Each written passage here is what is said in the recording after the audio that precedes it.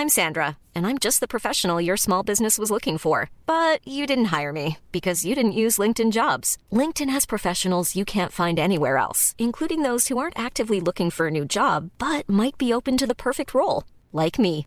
In a given month, over 70% of LinkedIn users don't visit other leading job sites. So if you're not looking on LinkedIn, you'll miss out on great candidates like Sandra. Start hiring professionals like a professional. Post your free job on linkedin.com/people today.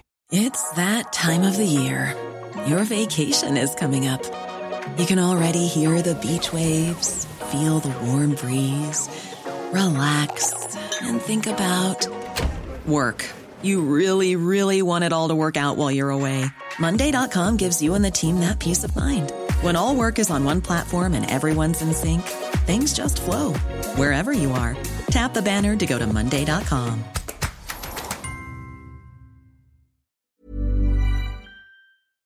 A few fascinating facts, Jim. 9 of the world's 20 largest firms in technology are Chinese-owned. 25 years ago, China's output was less than 2% of the world's economy.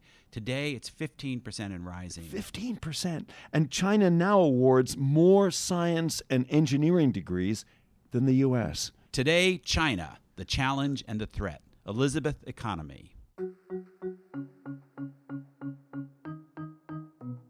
They've put QR codes on the outside of people's homes so that an official can walk by and press the QR code and know exactly who's supposed to be in there. And everywhere you go, any public place is completely monitored.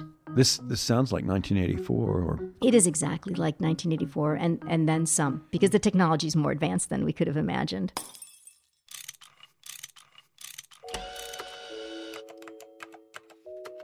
Our show is about fixes. Yeah, how to make the world a better place. How do we fix it? How do we fix it? A trade war with China is today's biggest threat to the economy. President Trump is facing a lot of pressure to ease tensions and make some kind of deal. We saw that again at the recent G7 summit, and there's certainly been some strong messages sent by financial markets. But Richard, the issues surrounding China have to do with a lot more than just tariffs and trade. A military crackdown on Hong Kong would have huge implications. Another problem we're looking at in the U.S. is economic and cyber espionage by China. There's also a major story about that just came out in The Atlantic that is really chilling how extensive their efforts are to spy on the U.S. And we'll have a link to that on our website. This week, we revisit an episode that first aired at the end of last year, a conversation about the background to the current crisis. Elizabeth Economy is a senior fellow and director of Asia Studies at the Council on Foreign Relations. She writes frequently about China, and her most recent book is The Third Revolution, Xi Jinping and the New Chinese State. Until recently, there was a view that normalizing trade relations would lead to a more open and democratic China. That hasn't happened, has it? Thanks for welcoming us to your office. My pleasure. So let's start first with what we got wrong about China. Most experts thought that when China entered the World Trade Organization in 2001, that it would become more open and democratic. That's not the case, is it? Well, it certainly doesn't look that way right now under Chinese President Xi Jinping. But I think if you look back to the period just before Xi Jinping came into power in 2011 and 2012, you would tell a different story. You would see a China that fundamentally had become far more open. There was a very vibrant internet that in some respects was more active than the real political system. You had people protesting via the internet. You had environmental issues being raised on a daily basis that forced the government to take action. You had people calling for justice for people who'd been illegally arrested. You had protests being arranged via the internet across provinces. There was an enormous amount of political activity and openness on the internet and also in the real media. So I think the situation then looks very different from the situation now. I'm not sure we got it all wrong, but what we did get wrong was that we didn't expect Xi Jinping. And your book is called The Third Revolution. Can you give us a little 30-second history lesson on revolutions 1 and 2? Sure. I mean, I think, what best encapsulates sort of the entrance of Xi Jinping is if you look back to his speech over a year ago when he was reselected as General Secretary of the Communist Party. And in the speech, he said, China has stood up, grown rich, become strong, and is moving towards center stage. And the first revolution is China standing up. And that's Mao Zedong and the Chinese communists standing up against the ruling Kuomintang party at the time, also standing up against the Japanese invaders and creating the contemporary Chinese Communist Party state in 1949. The second revolution is, of course, China growing rich. That's the period of Deng Xiaoping, ushered in 1979, leading to decades of reform and opening up where, Deng Xiaoping introduced the market into the Chinese economy. He opened up civil society. China had its first non-governmental organizations. He welcomed influence from abroad, both in terms of foreign capital, but also foreign ideas. He also believed in maintaining a low-profile foreign policy so that China could focus on issues at home, not be distracted by events abroad.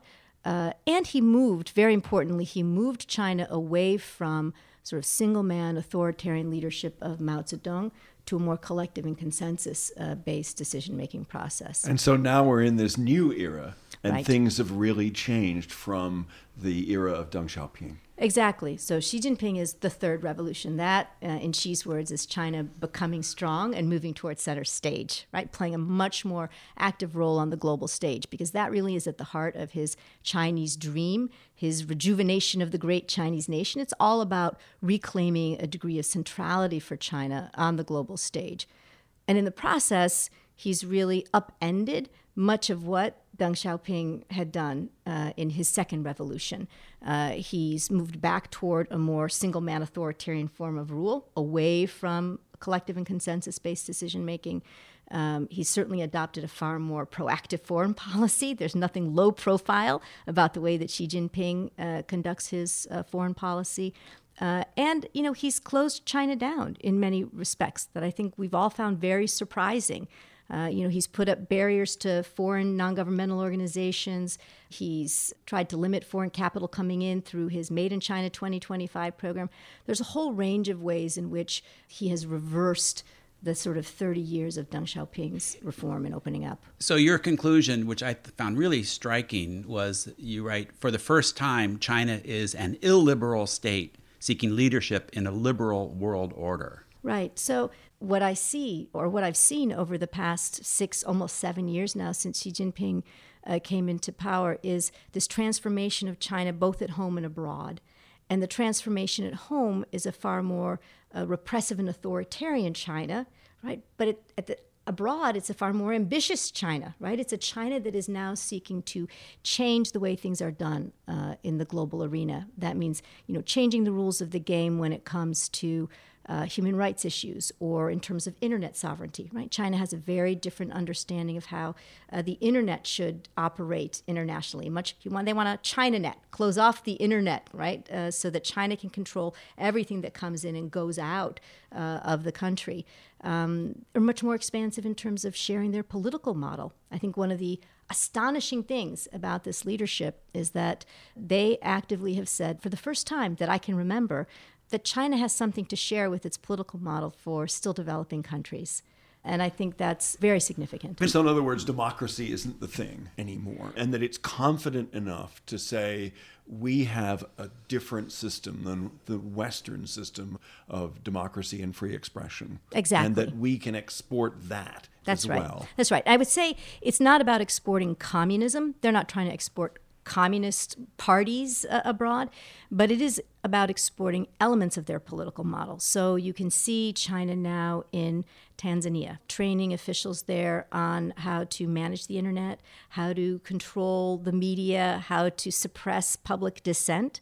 You can see that in Kenya, a Chinese company was responsible for digitizing a number of Kenyan villages, and they then controlled the media content that came through that. So they priced out the BBC, priced out Al Jazeera, and they left in the Chinese media content. So trying to shape the narrative within Kenya around a more Chinese narrative.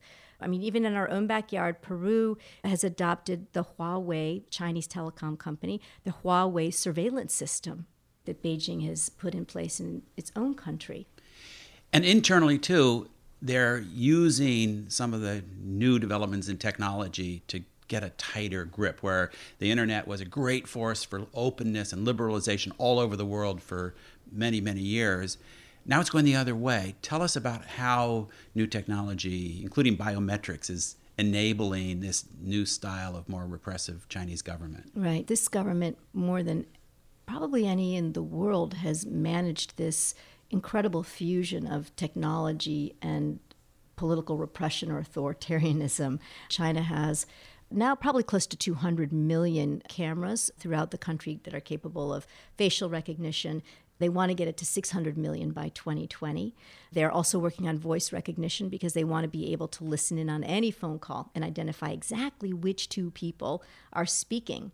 And gait recognition. So in some places, like in the far western autonomous region of Xinjiang, they just stop buses as they're going down the street, make the people get off the bus, and then actually tape how people walk so that they can feed that into the system as well and have gait recognition. Yeah, what's gait recognition? It's exactly what it sounds like. It's how do you walk? So if you change the way your face looks, gait? Not your gait. G-A-T-E. No, G-A-I-T, yeah, gait, yeah. gait recognition. Taking that to an extreme, you look in Xinjiang, and that's where they've put as many as 1 million Uyghurs, the Muslim ethnic, now I think minority, slightly under half the population in Xinjiang is Muslim Uyghur, in re-education camps. And they've used a lot of technology in this process. So they've put QR codes on the outside of people's homes so that an official can walk by and press the QR code and know exactly who's supposed to be in there. And if someone who's not supposed to be there is there, they can question, why is that taking place? They have cameras on every street corner there. You walk into a shopping mall, into a train station, everywhere you go, any public place is completely monitored. This sounds like 1984. Or It is exactly like 1984 and then some, right? Because the technology is more advanced than we could have imagined. Now, we've been asking questions from a Western perspective, but what are Confucian values as expressed by Xi Jinping? Well, I think Confucian values, the things expressed by Xi Jinping, there is a respect for authority, a respect for order. But, Confucian values also include an element of the right for moral dissent. And humility. That is not necessarily part of Xi Jinping's Confucian value system.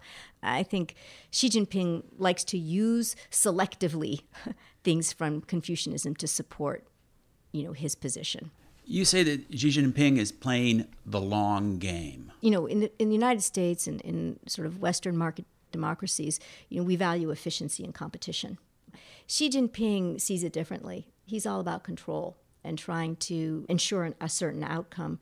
And so he's willing to sacrifice efficiency and competition in the name of, getting something 10 or 20 years out. So, for example, you can look at something like the electric car market in China and see that, for really close to a decade now, China has, from the top down, right, in a very centralized, directed way, pushed forward with the development of electric cars.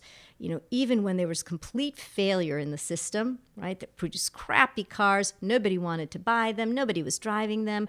It didn't matter. They kept pushing forward. So what do you end up with? There's so much fraud. There's so much waste. They had produced a ton of electric buses and cars. They had no seats. They had no motors, all to meet the quotas that were out there. But fast forward now, we're in 2018, 2019, and you have China has the largest electric car market in the world. It's the largest manufacturer of electric cars, but it doesn't have a Tesla, right? So it doesn't have the top quality car, right? It has masses and masses, but it doesn't have top quality. What are some of the weak points? One is debt, yes?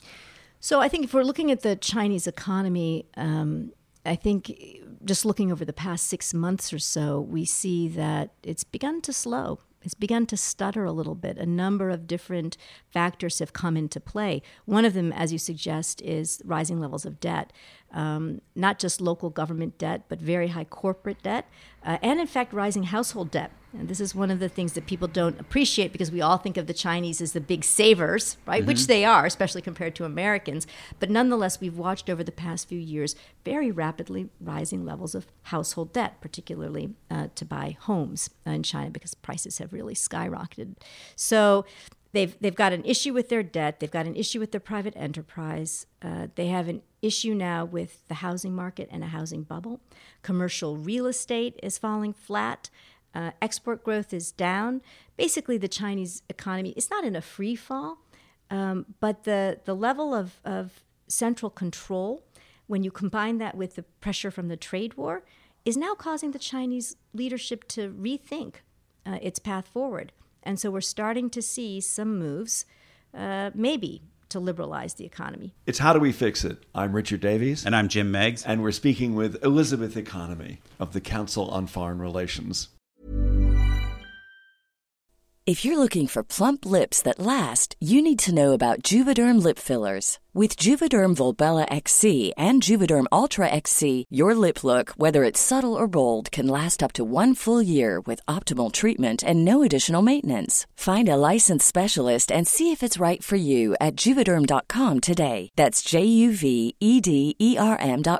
Add fullness to lips in adults over 21 with Juvederm Volbella XC or Juvederm Ultra XC. Do not use if you have severe allergies or a history of severe allergic reactions, or if you're allergic to lidocaine or the proteins used in Juvederm. Tell your doctor if you have a history of scarring or taking medicines that decrease the body's immune response or that can prolong bleeding. Common side effects include injection site redness, swelling, pain, tenderness, firmness, lumps, bumps, bruising, discoloration, or itching. As with all fillers, there's a rare risk of unintentional injection into a blood vessel, which can cause vision abnormalities, blindness, stroke, temporary scabs, or scarring. For full, important safety information, visit Juvederm.com. When you're ready to pop the question, the last thing you want to do is second-guess the ring. At BlueNile.com, you can design a one-of-a-kind ring with the ease and convenience of shopping online. Choose your diamond and setting. When you find the one, you'll get it delivered right to your door.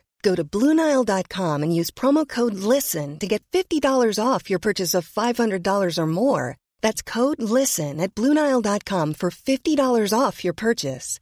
BlueNile.com, code LISTEN. So let's talk about solutions. And given the size of China, the problems, the topic, that could be a long conversation, but there's things that could happen inside China. But what should our policy be? And you wrote something I thought was really striking. The United States must mount a vigorous defense at home because it can no longer count on China to continue the process of reform and opening up. It should stop sacrificing its own economic and political security. Wow. So it sounds almost Trumpian. Right. Little did I know that I would find myself in concert with the Trump administration. Look, China has simply gotten too big, right? For a long time, we believed that by modeling best behavior, by having an open economy, a largely open economy, best intellectual property rights protection practices, that China would follow suit. And so for years and years, we basically excused Chinese market barriers to entry. We excused Chinese intellectual property theft, their subsidies to state-owned enterprises, on the grounds that they were still a developing country and that they were going to do better. And indeed, the Chinese leaders promised all the time they were going to do better. And then they just really didn't. And now we're looking at the second largest economy, on track to surpass us perhaps, in the next 5 to 10 years and become the largest economy in the world. It's simply not okay. China is no longer really a developing country in that same context. So was Trump right to call out China? Absolutely. So I think this administration is right to call out China on every front and to pull back the lid and say, here are all the bad practices that we see, from cyber espionage to failure to protect intellectual property, whatever it is that they're doing, and say we're calling them out and we're going to address them. So sometimes the administration's policy looks chaotic, and indeed, I think it is. But by and large, I support this effort to bring sunlight and use it as the best disinfectant. How's it going? Overall, I'd probably give it a B+. A B+ because I think the Chinese are beginning to move. And I think if you look around the world, whether it's on Chinese practices in the Belt and Road Initiative, it's grand scale plan for infrastructure development throughout the world, which was not conducting along best practices and putting a lot of countries into really significant debt. The United States said this is really bad. Can I just interrupt? Sure. What are best practices in your view? I mean, in what ways is the Belt and Road Initiative, which is a huge investment program by China, what are they not doing that you'd call best practices? So best practices includes things like transparency in the bidding process, right? So making sure that you're not giving the leader of a country some kickback in order to give one of your companies the deal, even though your company is not the best suited for the project. It includes doing environmental and social impact assessments before you undertake these really large infrastructure projects. It includes ensuring that really small countries don't take on too much debt, so that you have to turn around, like China did in Sri Lanka, and say, oh, you can't repay the interest on your debt? We'll take your port for a 99-year lease. Thank you very much. There's also concern that you raise about China's militarism and expansionism, especially in the South China Sea, and you recommend some responses that the Chinese might see as almost belligerent.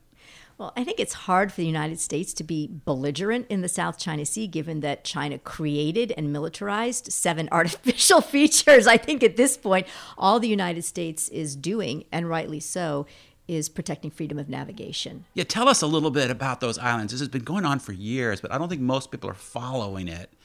What have they been doing on those coral atolls and sort of, shoals and little tiny islands out there in the South China Sea, way outside of their own territorial waters? Right. So there are a couple of different sets of islands, the Spratlys and the Parasols. They're claimed by a number of different countries in the region, including mainland China, including Taiwan, Vietnam, the Philippines, Brunei has a claim, Malaysia has a claim in one. So they all have claims over different parts of these island chains.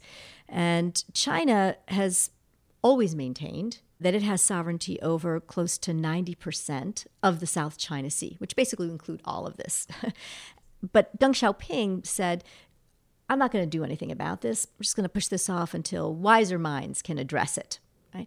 Xi Jinping apparently believes he is that wiser mind. And so he has tried to move from staking claims around Chinese sovereignty to realizing them. And so he has taken 7 of the small artificial features, which are not islands at all, but built them into islands that can support runways and missile launchers. So the PLA, Navy, and Air Force have launching pads, essentially. And so the question now is, where does he go from here? And you want us to push back, not necessarily in a military way, but to establish our freedom of navigation for all nations in those waters. Right. So exactly. And we're doing that in partnership with Australia, with Japan. Actually, the French and the British have sailed ships through there. So this is not really about the United States and China in many respects. This is about the principle of freedom of navigation. So it's not really about the United States. It's about the global system. Because the danger becomes then that China declares what are called baselines around these islands, right, connecting them, and says, in order to transit through here, you need to request permission, in addition to the ability to project power.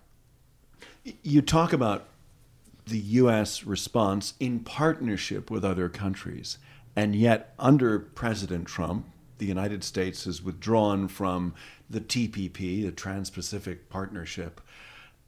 So are we going it alone too much? So this is really one of the fascinating things about the Trump administration is that, yes, President Trump certainly seems to believe that multilateral institutions and international arrangements and agreements are bad and they constrain the United States, right? It's not just about the Trans-Pacific Partnership. It's about the Paris Climate Accords. It's about the International Postal Union. It's about a whole range of international arrangements. Fortunately, the people that work for the president don't feel this way. And so a number of his cabinet secretaries, like Secretary Mattis, Secretary Pompeo, and his predecessor, Secretary Tillerson of the State Department, are internationalists. So I can tell you that when I was in Vietnam about 1.5 years ago, a Vietnamese official said that they had the best relationship with the United States. they've ever had because of Secretary Mattis. So I think it's important to look below the level of the president to try to, shut your ears to some of his rhetoric and to look at what the United States is actually doing on the ground. The headlines right now, though, are dominated by the real threat of an all-out trade war. How much of a threat is that? Well, I think we had a very positive sign at the G20 when they met a few weeks ago, where they basically put a pause, where President Trump said, okay, let's take 90 days. Let's sit down. Let's see what we can negotiate out. If it doesn't work, we're getting back on the tariff train, because I am tariff man. But I think the idea is that they're really going to try to work hard to negotiate and move things forward. And I think we're seeing signs that the Chinese are already moving to address some of the important structural reform issues that the United States has been complaining about. Final question: do you think that China can be both a rival and a partner at the same time? Absolutely. I think, in fact, I think it's incumbent upon both President Xi Jinping and President Trump to find a way to do that. I mean, one of the strengths of the U.S.-China relationship over the past several decades has been that we've always had friction. We've always had serious issues. In many respects, we've had many more frictions than we've had areas of common ground or common purpose. But you've always had two leaders who've recognized that managing this relationship is essential, that you cannot allow it to spiral down too far. And I think the challenge with these two leaders is that they've come late to the game of understanding how important this relationship is. Maybe we're going to turn the corner there. Elizabeth Economy here at the Council on Foreign Relations. Thanks very much for joining us on How Do We Fix It? Thanks.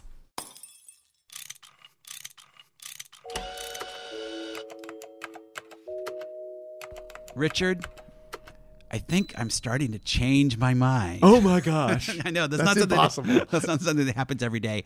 But I, as you know, a traditional free trader, free market advocate. I think this is best for the country, for the world. But I'm starting to come around to some of the Trump administration arguments about why it's important to hold China's feet to the fire. I'm not a fan of trade wars, but what Elizabeth Economy was saying about shining light on a lot of very kind of brutal and unfair practices that they've really gotten a free ride on for years. I do think that's important. And I was encouraged to hear her semi-optimistic take on this administration's policies. I agree with you with one caveat. This administration does not mention the phrase human rights nearly as often as it should. You're absolutely right, and they should. And it's a problem all over the world. And a problem of both parties, frankly. And I think that the country could be using our leverage better. And another area where we could use our leverage better, and this went unmentioned in our interview, is the environment, where under the Obama administration there was a good deal of cooperation with China leading up to the Paris Climate Accord. That's all now been cast aside. I'm going to call bullshit on that one, Richard. Our CO2 emissions are going down. We didn't sign the Paris Accord. Everybody thinks that we're horrible. We're the worst thing for the climate. China, despite supposedly building all these electric cars but we're not holding their feet to the fire. No, I mean, you're right about what you said. Our emissions are going down, but we could do so much better. True. Yes, and I'm a believer in international agreements. But the countries that in that case that have talk the most about their big investments in alternative energy are doing the worst. But getting back to what we should do now, I really feel like there is a sensible path that Elizabeth Economy kind of lays out here. It's reassuring to hear that somebody who's spent her whole career in this field is not as alarmed as all of us are by some of the rhetoric coming from Trump and his basic orientation. But so far, the administration seems to be using some of his intensity and anger and putting it to perhaps some uses that might be positive in the end. Fingers crossed. I'm going to end, which I always love to do, on that positive note. It's How Do We Fix It? I'm Jim Meigs. And I'm Richard Davies. And I changed my mind. It's great. It's great. Our producer is Miranda Schaefer. We are a production of Davies Content. We make digital audio, which means podcasts, for clients, including companies and nonprofits. If you like what you hear on this podcast and you want to improve yours, then get in touch at daviescontent.com.